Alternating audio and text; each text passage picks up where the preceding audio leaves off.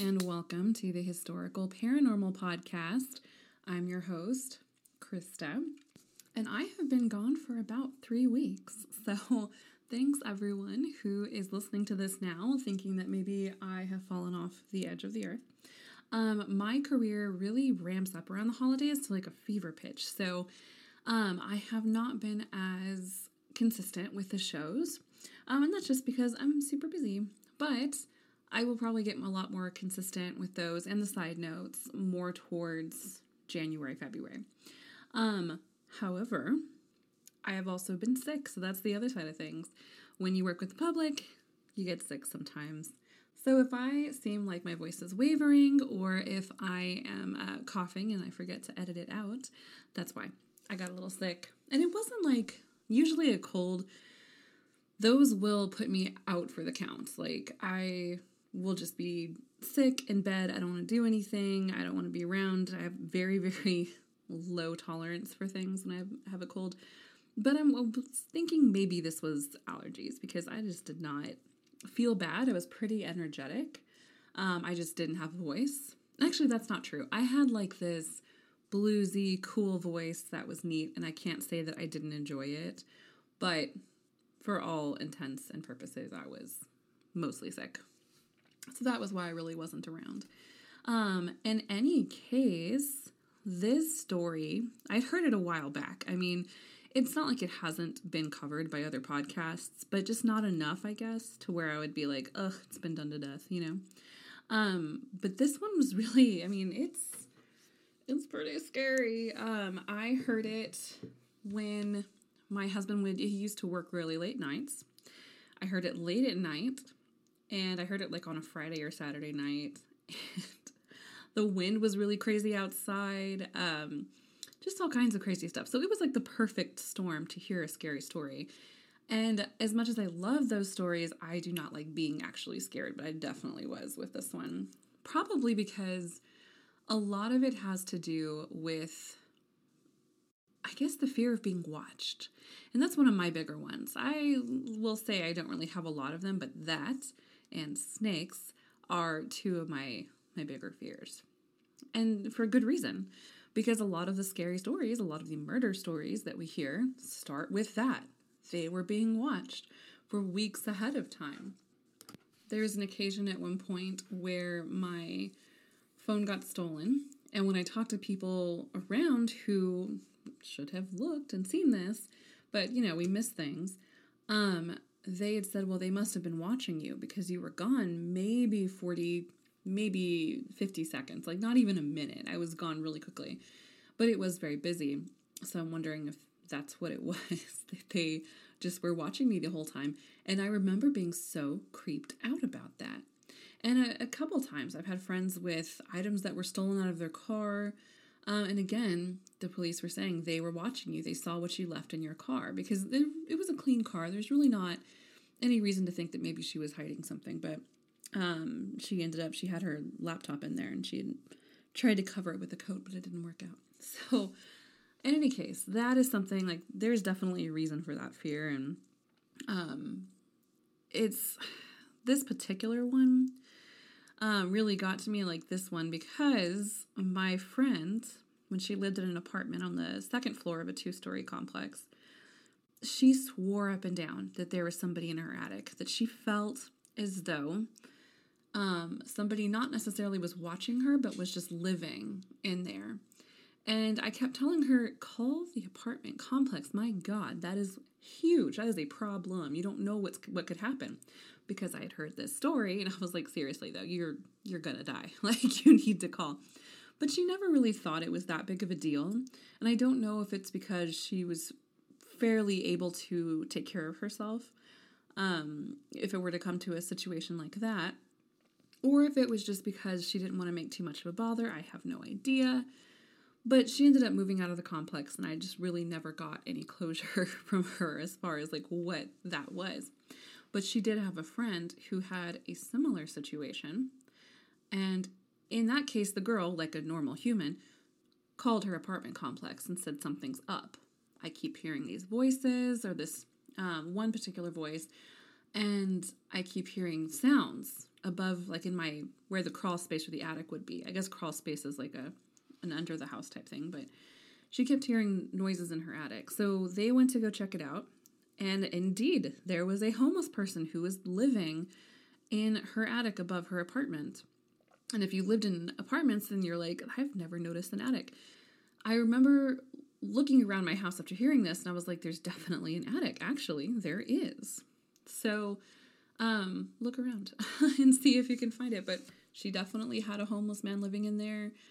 He had vacated after they checked, but obviously she moved apartments because that is just egregious to have that happen. I mean, I don't think he could see her. I don't remember that being part of the story.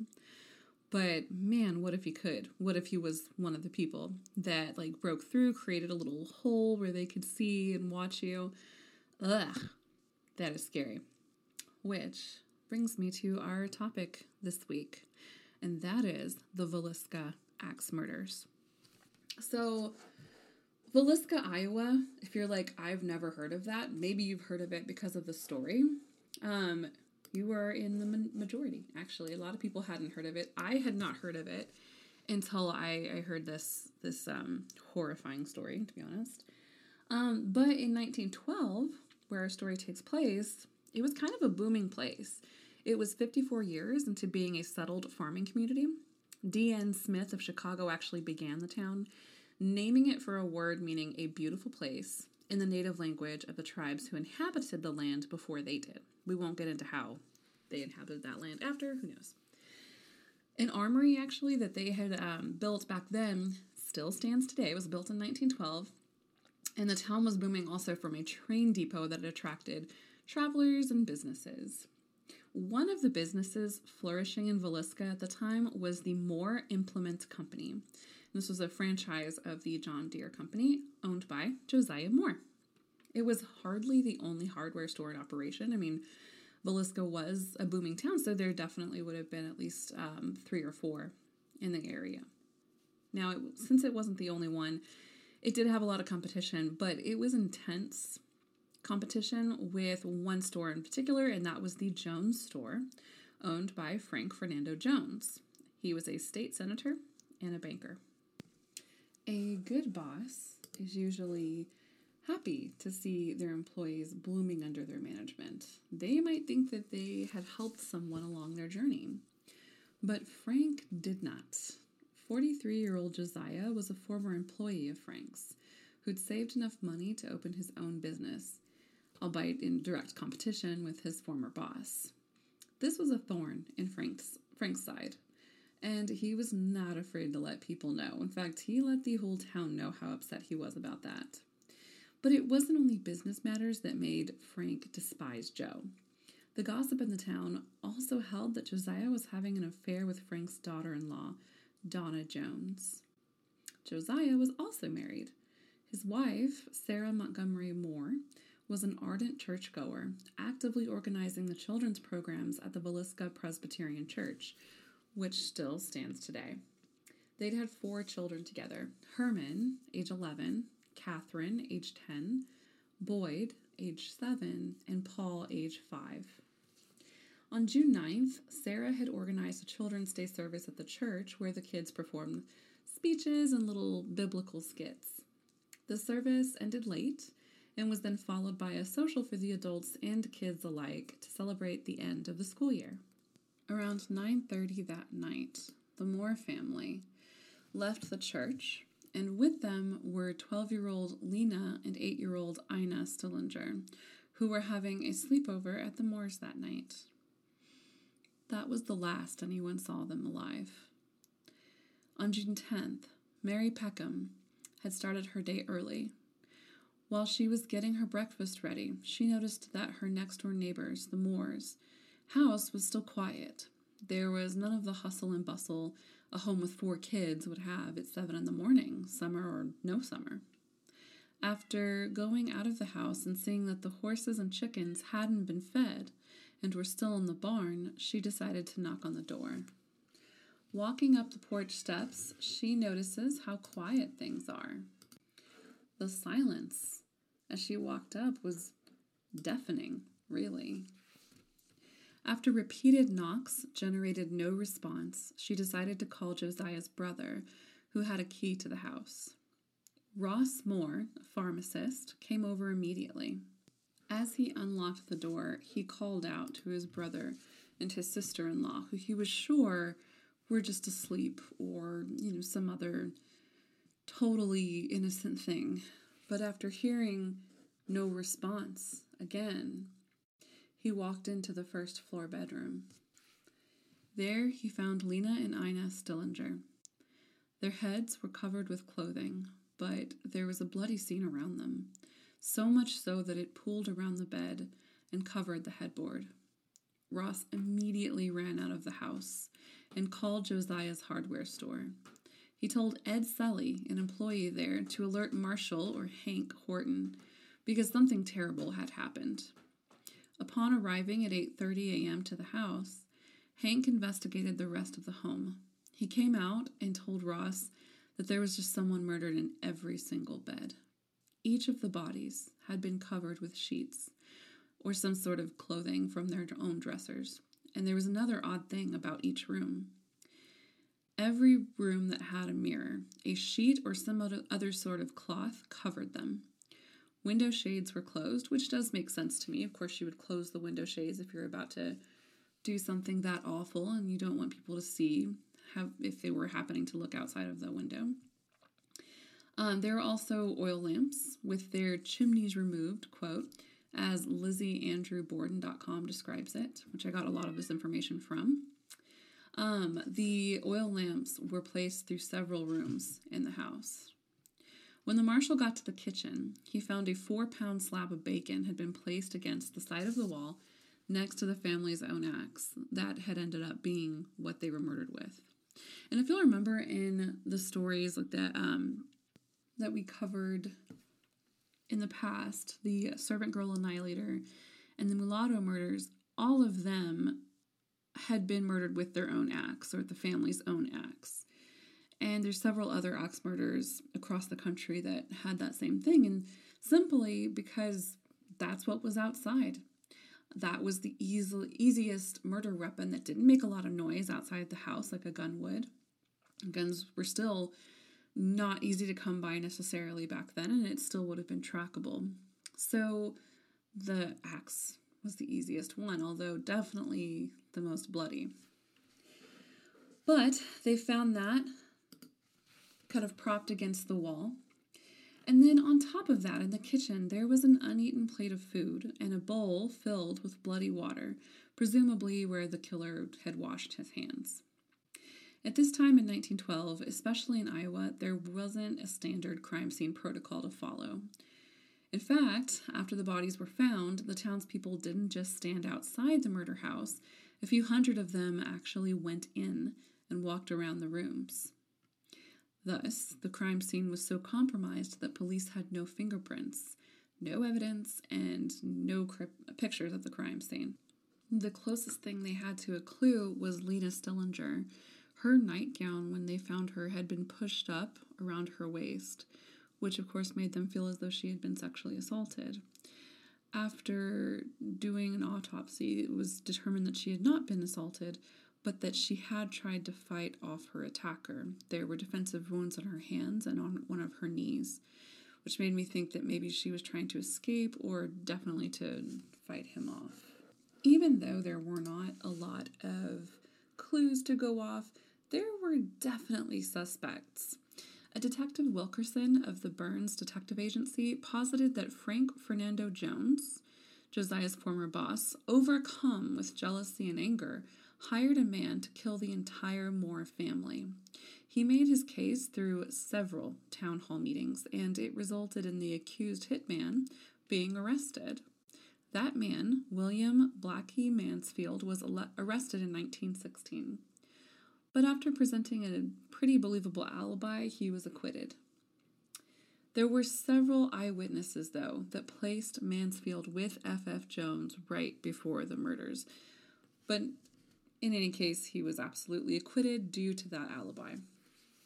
And this, by the way, was all enough to ruin Jones's political career. He lost his bid for re-election and ended up suing Detective Wilkerson for slander, a case he lost, by the way, dramatically. The townspeople still distrusted him after this heinous crime and made sure that he knew it. He later said that his decision to sue was the worst mistake of his life. Imagine that. I mean, it's not like he wasn't warned. His own attorney told him not to do it. But he did anyway and, of course, regretted it for the rest of his life. He did keep his business, though, and even served on the Iowa Board of Education. In 1940, after retiring, he wrote Reminiscences of Events in the Life of F.F. Jones. The book did not make the bestsellers list. Surprise. So, he died at his home in Villisca 1 year later. I actually would like to get my hands on a copy of this book, just to kind of peruse it and see what reminiscences of events in the life of F.F. Jones he felt were important enough to add to a book. I mean, he did accomplish a lot. He was a state senator, he was a wealthy businessman, he served on the Board of Education. I'm sure he had something to say, but I'd like to hear it in his own words, or at least read it. It would be interesting to see that. The other suspect was Reverend George Kelly. Now this one's hard to think like, oh, maybe he didn't do it. I don't know. His behavior does not exactly exonerate him. So let's see who he is. 34-year-old Lynn George Jacqueline Kelly was a traveling preacher. He'd arrived in Villisca the morning of the children's service and watched a performance that the Stillinger girls had put on. After this, he retired back to his camp early. The next morning at 5 a.m., he boarded the westbound number 5 train out of Villisca and told fellow travelers that there were 8 dead souls back in Villisca, butchered in their beds while they slept. The bodies actually had not been discovered until 8 a.m., some 3 hours later. About 2 weeks after that, Reverend Kelly comes back to Villisca, although this time he was posed as an investigator. He has said he had wanted to tour the crime scene for clues because he was an investigator from another state. Now, this got the attention of the authorities. And by the way, at this time, Villisca didn't have a police department, just state authorities, similar to New Braunfels and the murder of Emma Volker. They called state authorities or the state sheriff, but they did not, maybe not state sheriff was the right thing. I'll fix that. But they did not have a local police department to call. So that's why there's like a marshal that they call, and then the state authorities as well.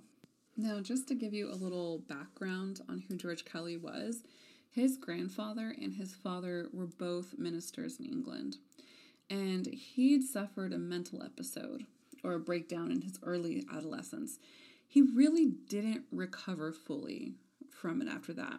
And he decided not to continue being a preacher in England. And in 1904, he moved with his wife to America. But even when he moved there, even after his marriage, he was repeatedly in trouble for being a window peeper, as they called him, just a peeping Tom, and had sent obscene material to random women in the mail. And I've seen several sites claim that he was a probable pedophile as well, but I didn't really see anything concrete on that. His mental issues were also known in other cities, and he'd even spent time in a mental institution. He was indicted in 1917 for the Stillinger murders, and while in jail, he was heavily interrogated, because honestly, none of this makes it seem like he didn't do it. Like, his past was already something. He had posed as an investigator. Now, that could have just been, like, just this terrible curiosity. But, dude, curiosity killed the cat. So maybe just watch yourself on that, you know? He did bring quite a bit of attention his way. Unwanted attention, I guess. Now, like I said, he was indicted in 1917, and on August 31st of 1917, he signed a confession stating that God had spoken to him, telling him to suffer the children to come unto me. Of course, at the trial, he recanted this confession, and while the jury was deadlocked 11-1, they reached a vote of acquittal. And I'm imagining like a 12 Angry Men type scenario.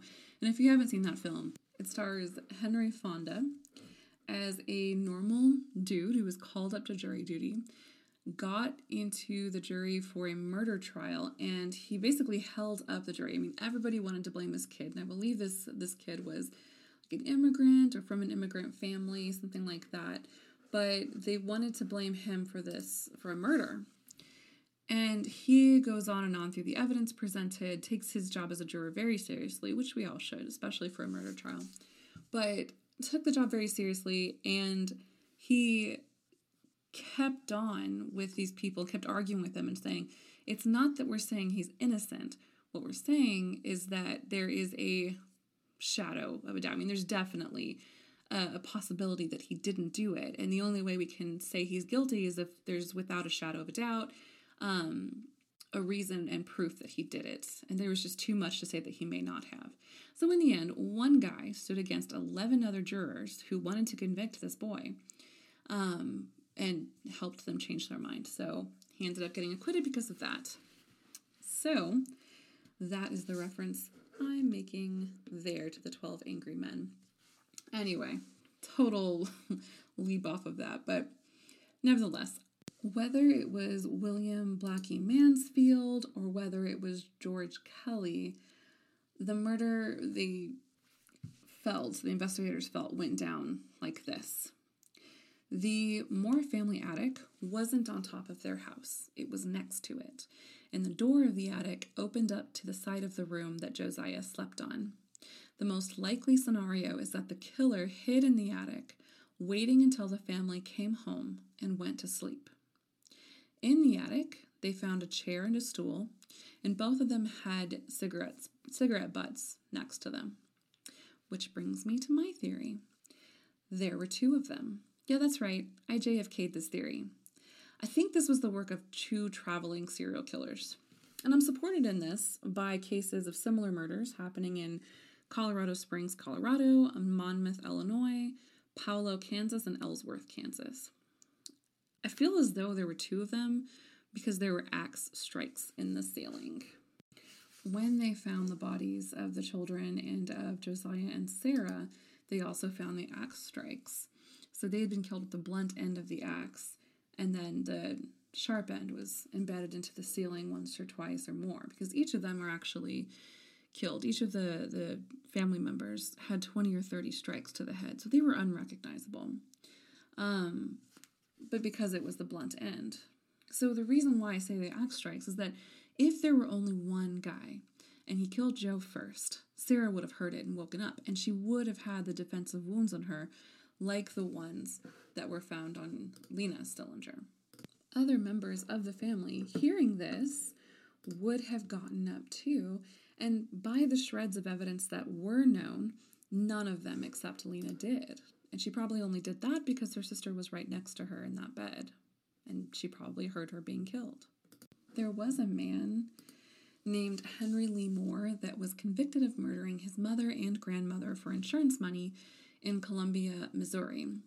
When an investigator at the Justice Department, later known as the FBI, little trivia, went over the crime scene, an axe had been placed against the wall, the murder weapon had been placed against the wall, and a bowl had been set out for him to wash his hands, which, of course, was then discovered by the police.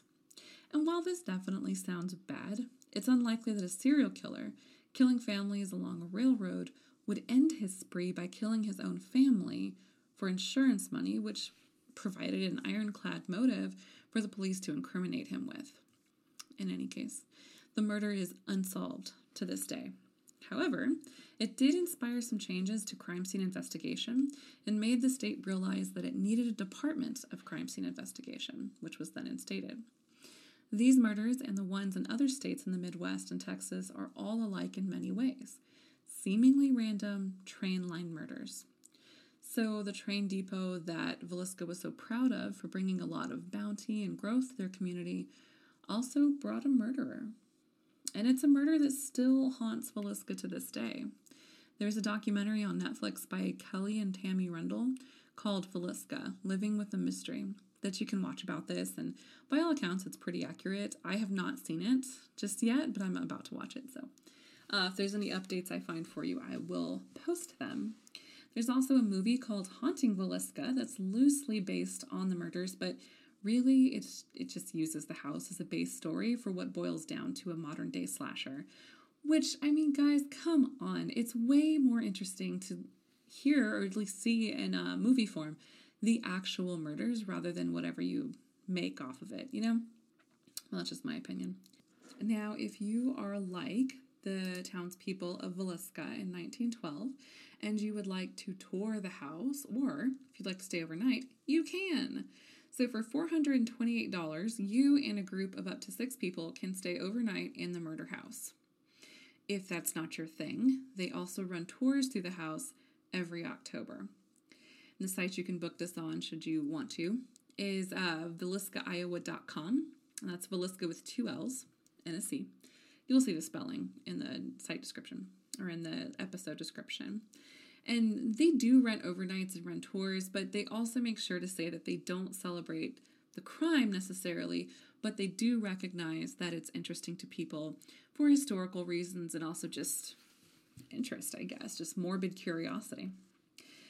And let's try not to forget on that note, even though over 100 years have passed that the Census family was murdered, they loved each other. They loved their children. They had lives prior to being murdered. They probably had a great time that night, staying up and playing and celebrating the onset of summer. They had no clue that death was just waiting for them in the attic next to their dad's bed. And that is the story of the Villisca Axe Murders.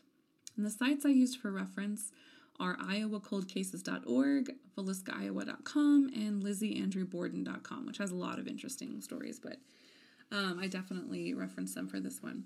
So if you haven't already, remember to follow me. I am at Historical Paranormal on Instagram. I am not on Facebook, although several people have told me I should be. I might create one, we'll see. I'm working on putting my episodes on YouTube as well, but video editing has never been a strong point of mine, so I'm going to work on that, and I'll get back to you. I'll let you know when we have our episodes up and running on YouTube. And if y'all, of course, I'm going to have my, not weekly, because I haven't been around in 3 weeks, but I am going to have my episodic plea for ratings and reviews. Love the reviews, too. Both of them are really nice, but if you can take your time out to do that, I would really appreciate it. Also, of course, if they're good, that'd be great, too. If they're not, I can always learn from your opinions. So, y'all have a great week. If I don't have an episode come out next week, then have a happy Christmas, and I will see you the week after that.